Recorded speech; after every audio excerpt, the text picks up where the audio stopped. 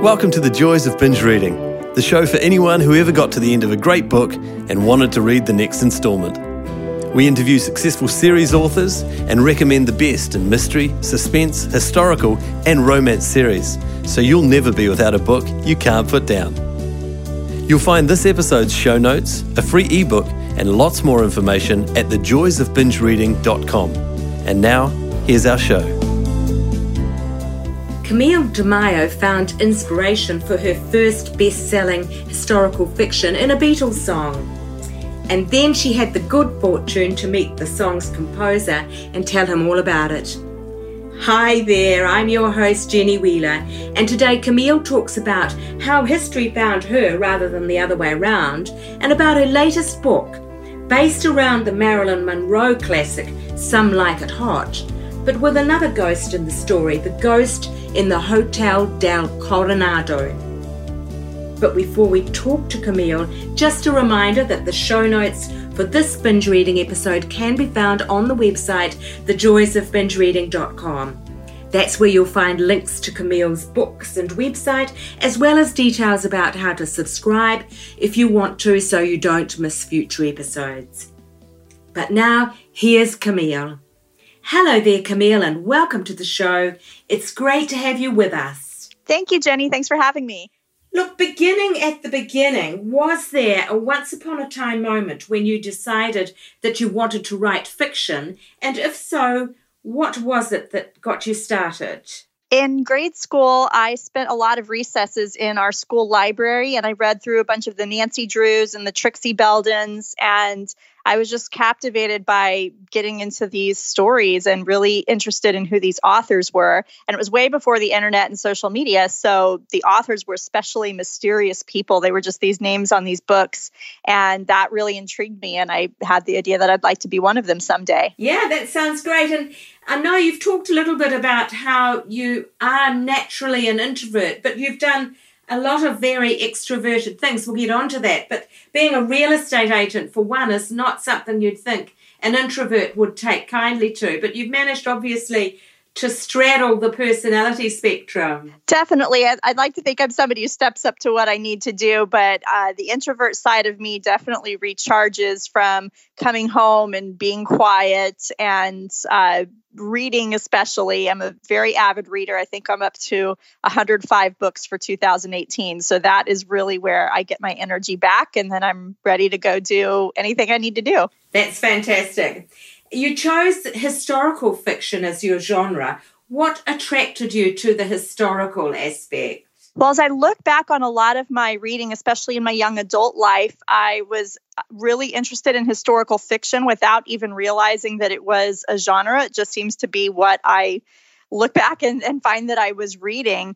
Historical fiction really found me as a writer because the particular story idea I had for my debut book, The Memory of Us, had to take place in a historical period, and that's the story I wanted to tell. So it more sprang from that. And then once I wrote that book, I found that I enjoyed the research process so much, especially the historical research, that every new book idea that came to me just happened to be historical in nature. So here I am. I'm working on book 5 that way right now. Yes. And all of the books you've done so far focus in that 40s and 50s era, and some of them coming through into the contemporary world because they've got dual timelines, but certainly they're anchored in the 40s and 50s. Is there something about that particular era that interests you?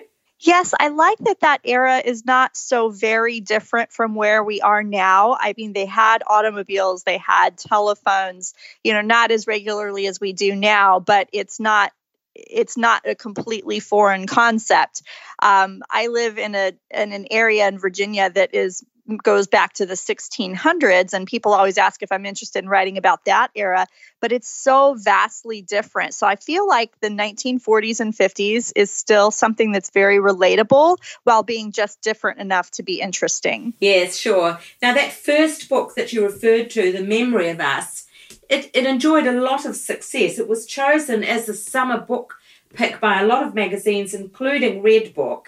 And in one review I saw, or one reviewer compared it to Colleen McCullough's The Thornbirds, a book from a number of years ago now, but which enjoyed spectacular success in its own time. That must have been a great beginning, and I know there's a good story attached to how you actually got going on The Memory of Us. Could you tell us about what inspired it? Sure. I knew I was really in the mood to write. I was just ready, and at a point in my life where I was ready to write, but I didn't have a story idea yet. I have 4 children, and I was driving around in my minivan listening to my iPod on shuffle, and one of the songs that came through was the song Eleanor Rigby by the Beatles. And it was always one of my favorite songs. My dad and I are big Beatles buddies. And the song struck me, though, in a really different way this particular time. And I thought of these characters of Father Mackenzie and Eleanor Rigby, and all we know about them in the song is that they're these lonely old people, but we don't actually know their story. And so this concept hit me to say, who were these characters? What if they had a history? And what if they had a history together? And that just, it wouldn't leave my mind. And so I looked at when that song was released, which was the mid-1960s. And I counted back to how, what era they might have been young adults in and might have had a history. And that put me at the end of the 1930s into the 1940s.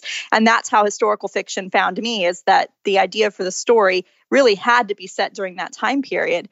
And so that's the story I wrote, is who was Father Mackenzie and who was Eleanor Rigby. And flash forward to several years later, when I actually had a publishing contract, they ended up wanting me to change the names. And so now if you read it, you'll just understand from my words that it's inspired by those characters, but they do have different names. And yet there are a lot of things in there that I researched about what they would have been. It's set in Liverpool and London and places that the young Beatles would have been involved in as well and touched by. So that was the initial spark for it, and the path that took me on. That's fantastic. And just jumping forward for a moment, you mention in your autobiography that one of the thrills of your life has been the opportunity to actually meet Paul McCartney. How did that come about? It was such a neat surprise. I lived in San Antonio, Texas at the time, and they had a brand new music venue, and their inaugural event was going to be, and it was a fairly small venue, 1,700 people. Their inaugural event was to bring Paul McCartney out. So he came in between other tour dates. I mean, places where he's playing 50,000 seat arenas. And he came to this small venue in San Antonio, Texas. And I found out about it. And somebody in my family who knew that I was a big fan bought tickets for myself and for my parents, who were also big fans. And so I brought this sign. It was still a manuscript at this point. It was not, I didn't have an agent or a book deal yet or anything, but I brought a sign to this concert, and he played the song Eleanor Rigby, which was really special to me because I found out later that had never been in his set list before. So it just felt meant to be. And I held up this sign that said, I wrote a book about Eleanor Rigby. And he saw the sign after the song, and he called me to the stage and let me give him a copy of this manuscript, which was already amazing enough. But then he actually started reading it to the audience. And it was just, I've kind of, if it weren't on video from other people sending me videos, I think I almost wouldn't believe it even happened. It was a pretty neat moment in my life. Paul McCartney reading my book in public. Amazing. Absolutely amazing. I saw him in Auckland, and he is remarkably personable on stage, isn't he? He's very natural.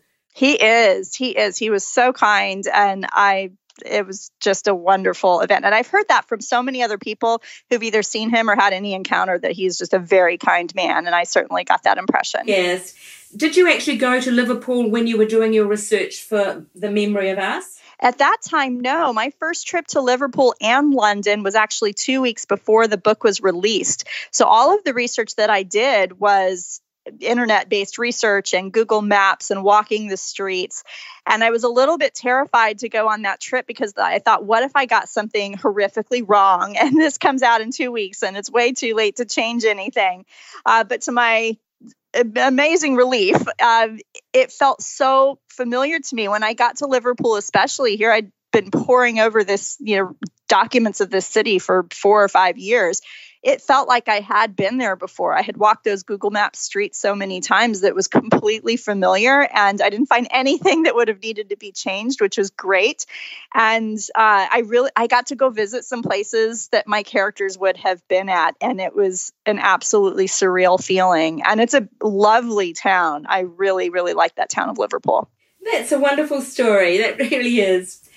Your second book was really rather different. I was quite surprised, actually, because you've got a 90-year-old protagonist who's been in prison for 70 years, a very challenging central character to bring to life in fiction, and quite a departure for you, I think. She's a newly married woman who is driven to murder her only sibling. Now, I feel sure that there must also be a story behind that plot line as well, because it's not something you'd even probably dream up unless it really hit you between the eyes and said, I want you to write me. So how did you come upon that story? Well, it's funny. Right after The Memory of Us came out, my agent said, so what do you have next? And it kind of took me by surprise because I had only ever been so focused on just writing a book someday that I hadn't given significant thought to what comes next. And what other stories do I have in me? But as I realized that, there was another story that had been sitting in my head.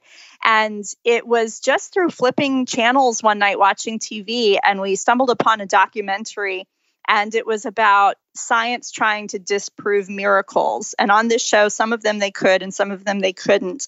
But as I was watching that, it kind of got my mind spinning. And I had this thought in my head about a portrait that was crying.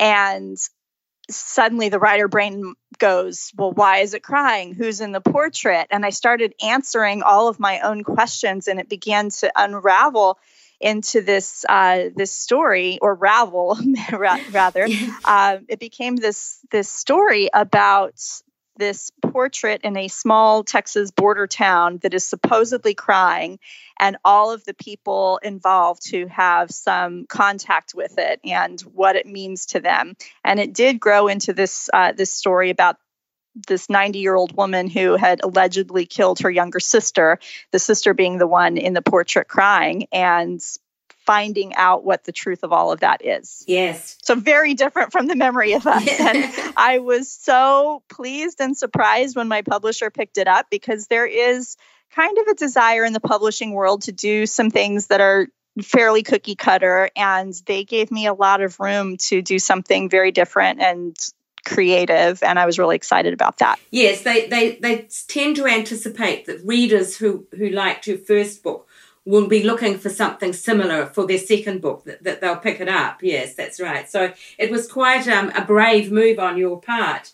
That one works on a dual timeline as well, doesn't it? I mean, it switches back and forth between her experience when she was a younger woman and contemporary life when she gets out of jail. And I gather that your latest book also, The Beautiful Stranger, works on the dual timeline idea as well. Yes, I really like that. I like that juxtaposition between something more contemporary and more historic, because I really believe that we have more in common than we don't. Yes. And I like to explore how some of the similar themes can affect somebody in one decade and in another decade, but their circumstances and the history surrounding them and the time period surrounding them might affect things differently, but they're still facing fundamental human challenges and human loves and human desires in the same way. So that fascinates me a lot. Yes, you moved to Hollywood, and the filming of the very famous Marilyn Monroe movie, Some Like It Hot, for the setting for that book, The Beautiful Stranger. That must have been tremendous fun to research, I would think. That one really was. I have to give credit to my husband for the idea to set it there. We were in San Diego. We've been to San Diego many times, but we were there most recently a couple of years ago for the Romance Writers of America convention, and we went over to Coronado as we have enjoyed doing in the past.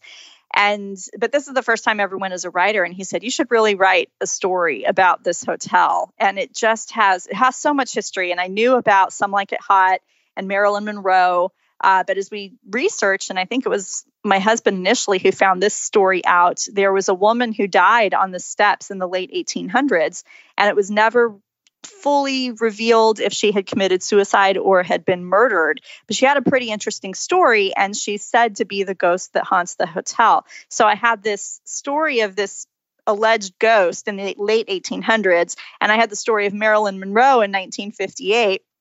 And I thought, what on earth can I do to connect these stories around this iconic place? And so I created a fictional character who becomes a link between the two, and wrote the story out that way. But it was great fun to research. And it's the most upbeat of all of my books. It was just a lot of fun, taking place on a movie set. And I really just thoroughly had fun writing it. And I really hope readers will enjoy it. Yes. Is it out already? I mean, I was a bit confused about that because some pages said it was out due next year, and yet there are already a lot of online reviews for it. That one comes out March 5th, and the early reviews that everyone is seeing are just early readers who have, the publisher has sent out some early copies for the purpose of drumming up excitement, but it does come out March 5th.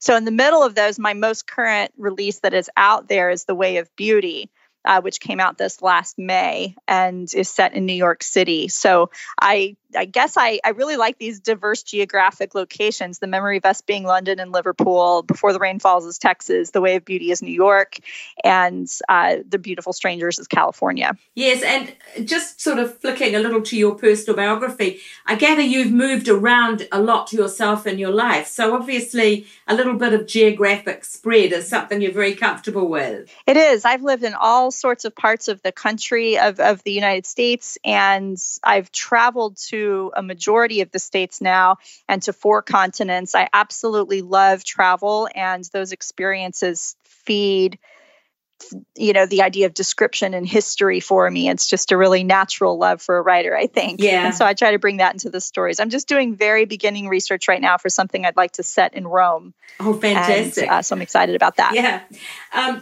Just harking back to the Hotel del Coronado again, did you actually get to stay in it? And did you ever talk to anyone or find anyone who claimed to have seen the ghost?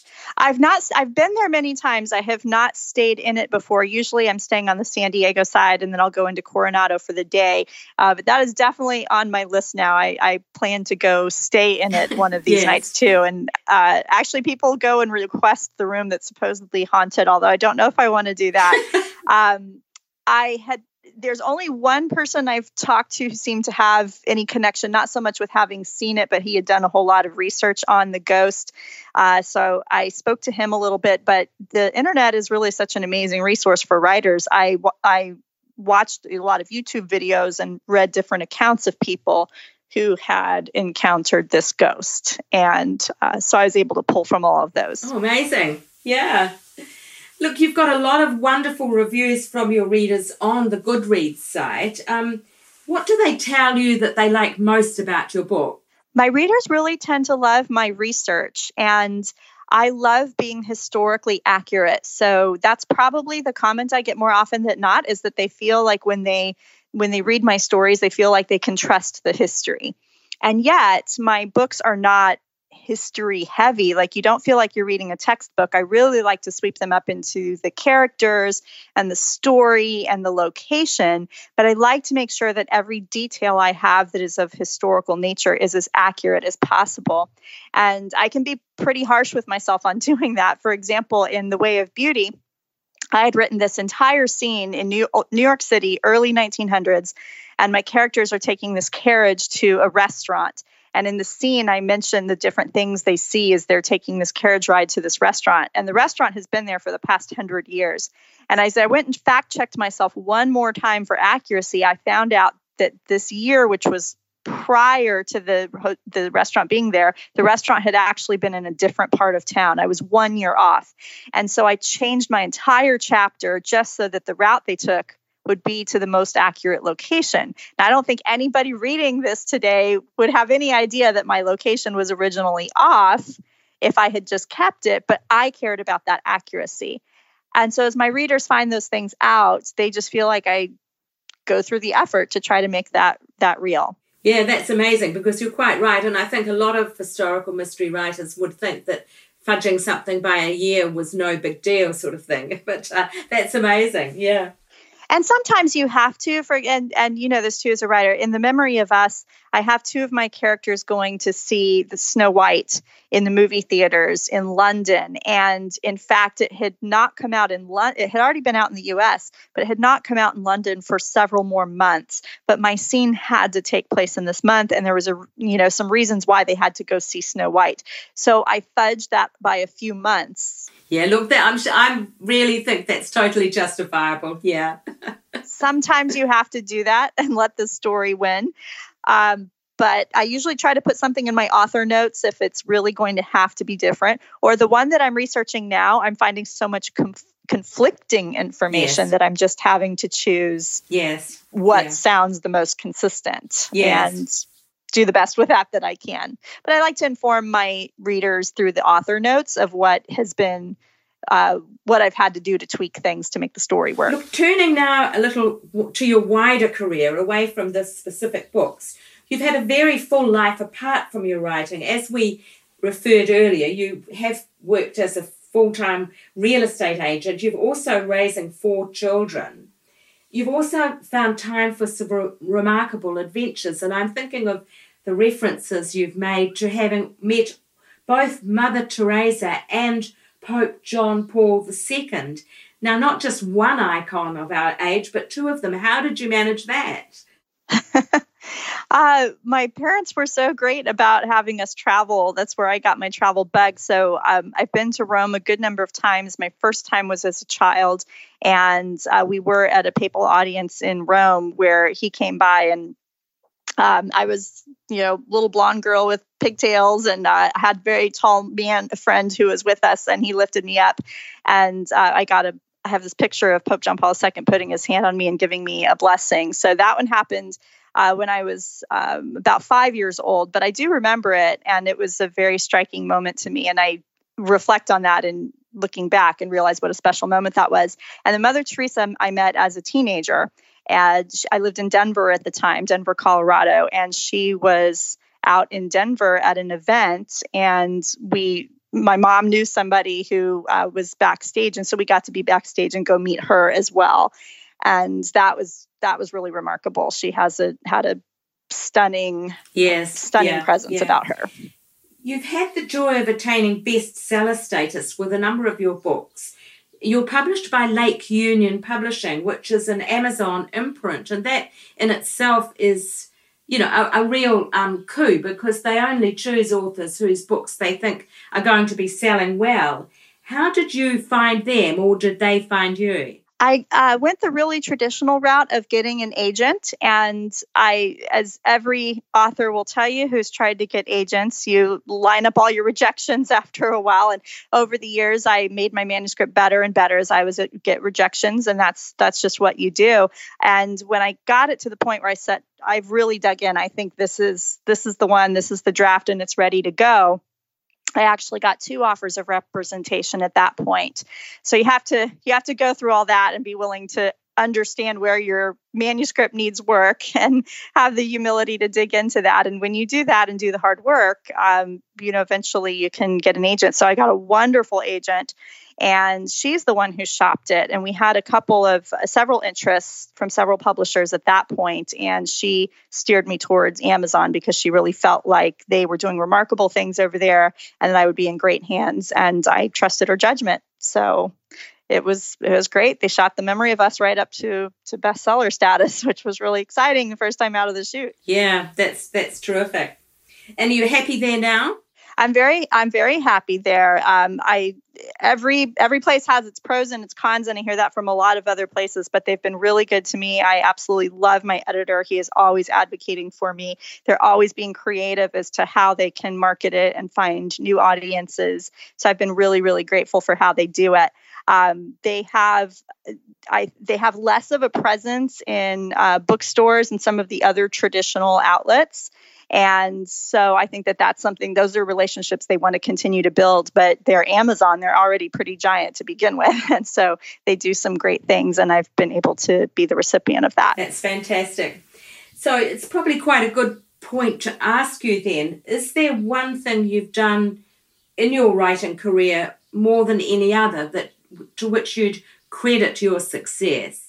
I'd like to think it is my relationship with my readers. I have gotten compliments from readers all the time for being somebody who communicates a lot. If people send me a direct message, I will respond to them.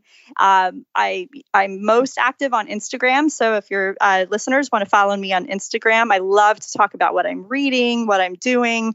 I'm very active over there, and I will answer all messages that come through. And I'm on Facebook. And so I think I'm really accessible. And I think that has been one of the secrets to my career is if people feel like they know you and they like you, they're excited to promote you and talk about you. Sure. The podcast is called The Joys of Binge Reading. So turning to Camille as a reader, and we know that you are a passionate reader. I see you reviewing books on BookBub very, very regularly. Mm-hmm.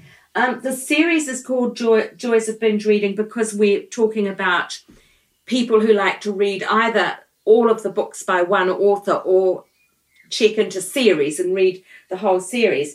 Who are your favourites and who would you recommend for others? My favorite living author is Kate Morton. She writes historical fiction, and it's just exquisite writing. She just came out with her 6th book, which I have not read yet because I think I'm going to save it for the holidays when I can just really sit and savor it. Her books are one where I just want to shut everything down and live in that book for 24 or 48 hours. So Kate Morton, I think I've read almost every Poirot book that Agatha Christie has written, so I've binged that.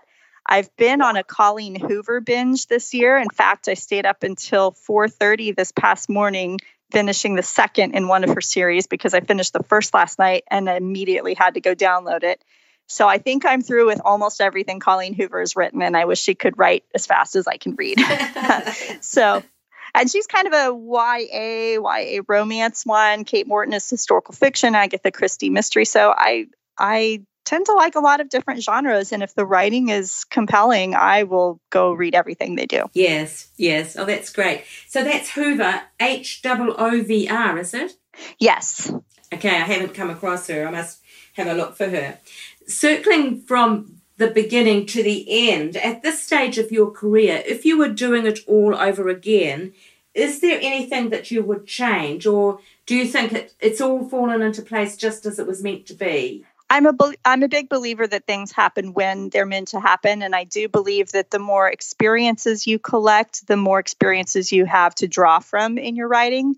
And so I don't have any regrets. I wish I had started it sooner. My first book published when I was 40. And so I wish I'd maybe started a decade earlier, but I don't really look back and think about that a lot because I do very much have faith that you land where you're supposed to. And I don't try to overthink that or look back. Sure. And so what is next for Camille the writer? You've mentioned a book set in Rome. Are you able to give us any more hints on that, or is there anything else that you are working on in the way of new projects that you're happy to talk about? My current work in process right now, I'm about 55,000 words into it. So it's definitely the one I was working on just before we talked to. It would be my first story inspired by a real life person. And it was a woman who owned a business in the early 1900s, and a real life woman. Very little is known about her. I can't even find books about her, but I happened to discover her story. And so I'm digging into that. And to own a business in the early 1900s as a woman and to go through Prohibition and the Great Depression and a lot of different difficult times and come out of that and succeed is very inspirational to me. And there was even a murder that happened in her past and lots of really neat little details that said this needs to be a book. So I'm digging into that one. It's also dual time period, and I'm really enjoying that. Oh, that sounds fabulous. And you're sticking very much to your to the thread that you've established. Have you ever had any temptation to try your hand at another genre like romance? Or I would like to do a contemporary romance someday. I've had a few Sophie Kinsella kind of ideas cross my head. And so I would like to explore that someday, but I have a good number of historical fiction ones in mind. And I think I love the research so much. Not that you don't have to research contemporary, but I think I love the historical research. And every time I'm ready to sit down and put some attention to a contemporary, something historical sort of nags at me. So I'll never say never, but I like this path right now, and I've found a lot of readers who enjoy it and a great community in historical fiction. So it's where I'm really happy right now. And it sounds like you've got plenty of other ideas backed up there waiting to be attended to. There are. I still have 4 kids, and I help my husband in his real estate business. And so I can't write as many books as fast as I would like to, but that's life. We don't often get to put everything aside to give it our full time. And that's as it should be. I love having involvement in all of those other aspects of life. Yes. How many hours a day would you write for? When I'm very consistent about it, I'd say 2 to 3. Uh-huh. And I just participated in the NaNoWriMo in November, where the goal was 50,000 words. I came in a little bit short of that because here in the U.S., we have Thanksgiving, and it's the kickoff of some holidays, and my college daughter was home, so I prioritized family over that. But I think I got to about 40,000 words, which was big progress in the manuscript. Yeah. So I feel like I'm on a path to get it to my editor in mid-January as planned. That's fantastic. So we are coming to the end of our time together, Camille, but you have mentioned that readers can find you online on Instagram. Perhaps just recap on that. You very much welcome contact with your readers, don't you? Yes, I love communicating with readers. So get in touch. I love to find out what they're reading too. I get my best reading ideas from them. So I'm very collaborative in that, and I love to keep in touch. So I'm most active on Instagram. I just love that it's a really positive place. I love all the pictures. So that's a lot of fun. They can find me on Facebook, Goodreads, BookBub, follow me on Amazon. I think I'm in most of the big places, but I'm most active on Instagram and Facebook. Look, that's really fabulous. It's been wonderful talking to you. Thank you so much. And I'm sure that we'll all be watching your progress with interest. Thank you so much. I love talking with you. Have a great rest of the day. Okay, you too, Jenny. Thanks for listening to the Joys of Binge Reading podcast. You can find all the details and links for this episode at www.thejoysofbingereading.com. We'd love to hear your comments and suggestions for who you'd like us to interview next. And if you enjoyed the show, take a moment to subscribe on iTunes or a similar provider so you won't miss out on future guests. Thanks for joining us, and happy reading. The Joys of Binge Reading podcast is put together with fantastic technical help from Dan Cotton and Abe Raffles. Dan is an experienced sound and video engineer who's ready and available to help you with your next project. Seek him out at dcaudioservices@gmail.com. That's D for Daniel, C for Charlie, audioservices@gmail.com, or check our show notes. He's fast, he takes pride in getting it right, and he's great to work with. Our voiceovers are done by Abe Raffles, another gem of sound and screen. Abe has 20 years of experience on both sides of the camera/microphone, as a cameraman director and also as a voice artist and TV presenter. I think you'd agree that his voice is both light-hearted and warm. He is super easy to work with no matter what the job. You'll find him at Abe, A-B-E, at pointandshoot.co.nz. As I say, the full details in the show notes on the website.